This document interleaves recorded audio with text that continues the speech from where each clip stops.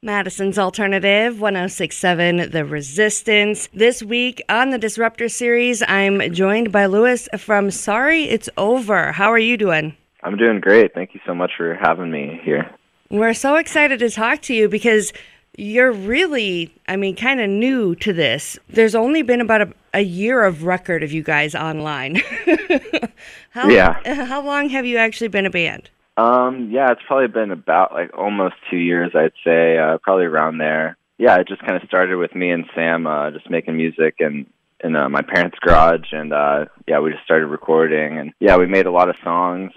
Yeah, right now there's only 6 on the Spotify, but we're planning on hopefully getting the album out on October 1st, I think, is the date we're planning on. Yeah, that'll have another four more songs on it. So did you release an EP last October as well? Well, we didn't really release an EP or anything yet. It was just kind of like just singles. So how did the decision to form a band come to be? Were you in a band before and then decided that this was a new project for you? Yeah, like I've been in bands when I was like younger and stuff. Me and Sam were actually like in a band too in high school for a little while. But then we kind of all like were doing other stuff, like other things, and I was actually like kind of like producing like electronic music a little bit. Then we kind of both moved back to San Diego and started writing songs again. Are you both originally from California then? Yeah, we're both from San Diego. So you guys teamed up with famous producer Giza X relatively early in the process of your project. You've only been around for a couple of years. To team up with a producer of that size so early is pretty impressive. How did that come to be? He's a friend of my dad's, actually.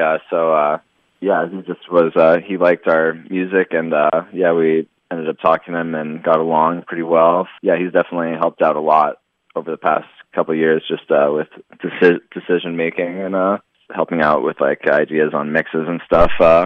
Yeah, he's been definite help for us. When you said that you were a producer before too, primarily with EDM, was he an influence on you, even though different genres of music? Oh yeah, I mean, like definitely love like all the like the Black Flag and like Germs and stuff records that he did, and yeah, I mean just a lot of the stuff. I was a fan of those records since I was a lot younger. Yeah, he's definitely helped out a lot, like with like changing from like producing EDM to like producing like indie rock or like alternative rock, like just kind of like the differences of like, I don't know, yeah, just like different mixing techniques and stuff, different producing techniques that obviously come with the different genres. Would you say that there's any sort of punk influence in your music? I guess so. I mean, there's definitely a few songs that have some pretty distorted guitars. I think all of your songs are very different. Everyone seems like it's a little bit of this, a little bit of that, so that you can never really put it into one category. Yeah.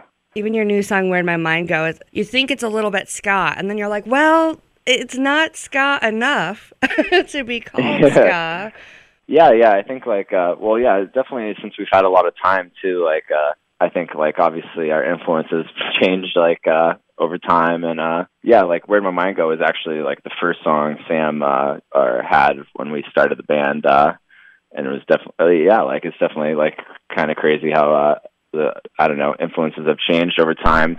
Yeah, I don't know, I feel like that one's probably the more punky of all the songs. It's like just fast and kind of came quick to us. Like he just kind of jammed it on guitar and sang it, and I just played drums, and we just kind of figured it out pretty quickly.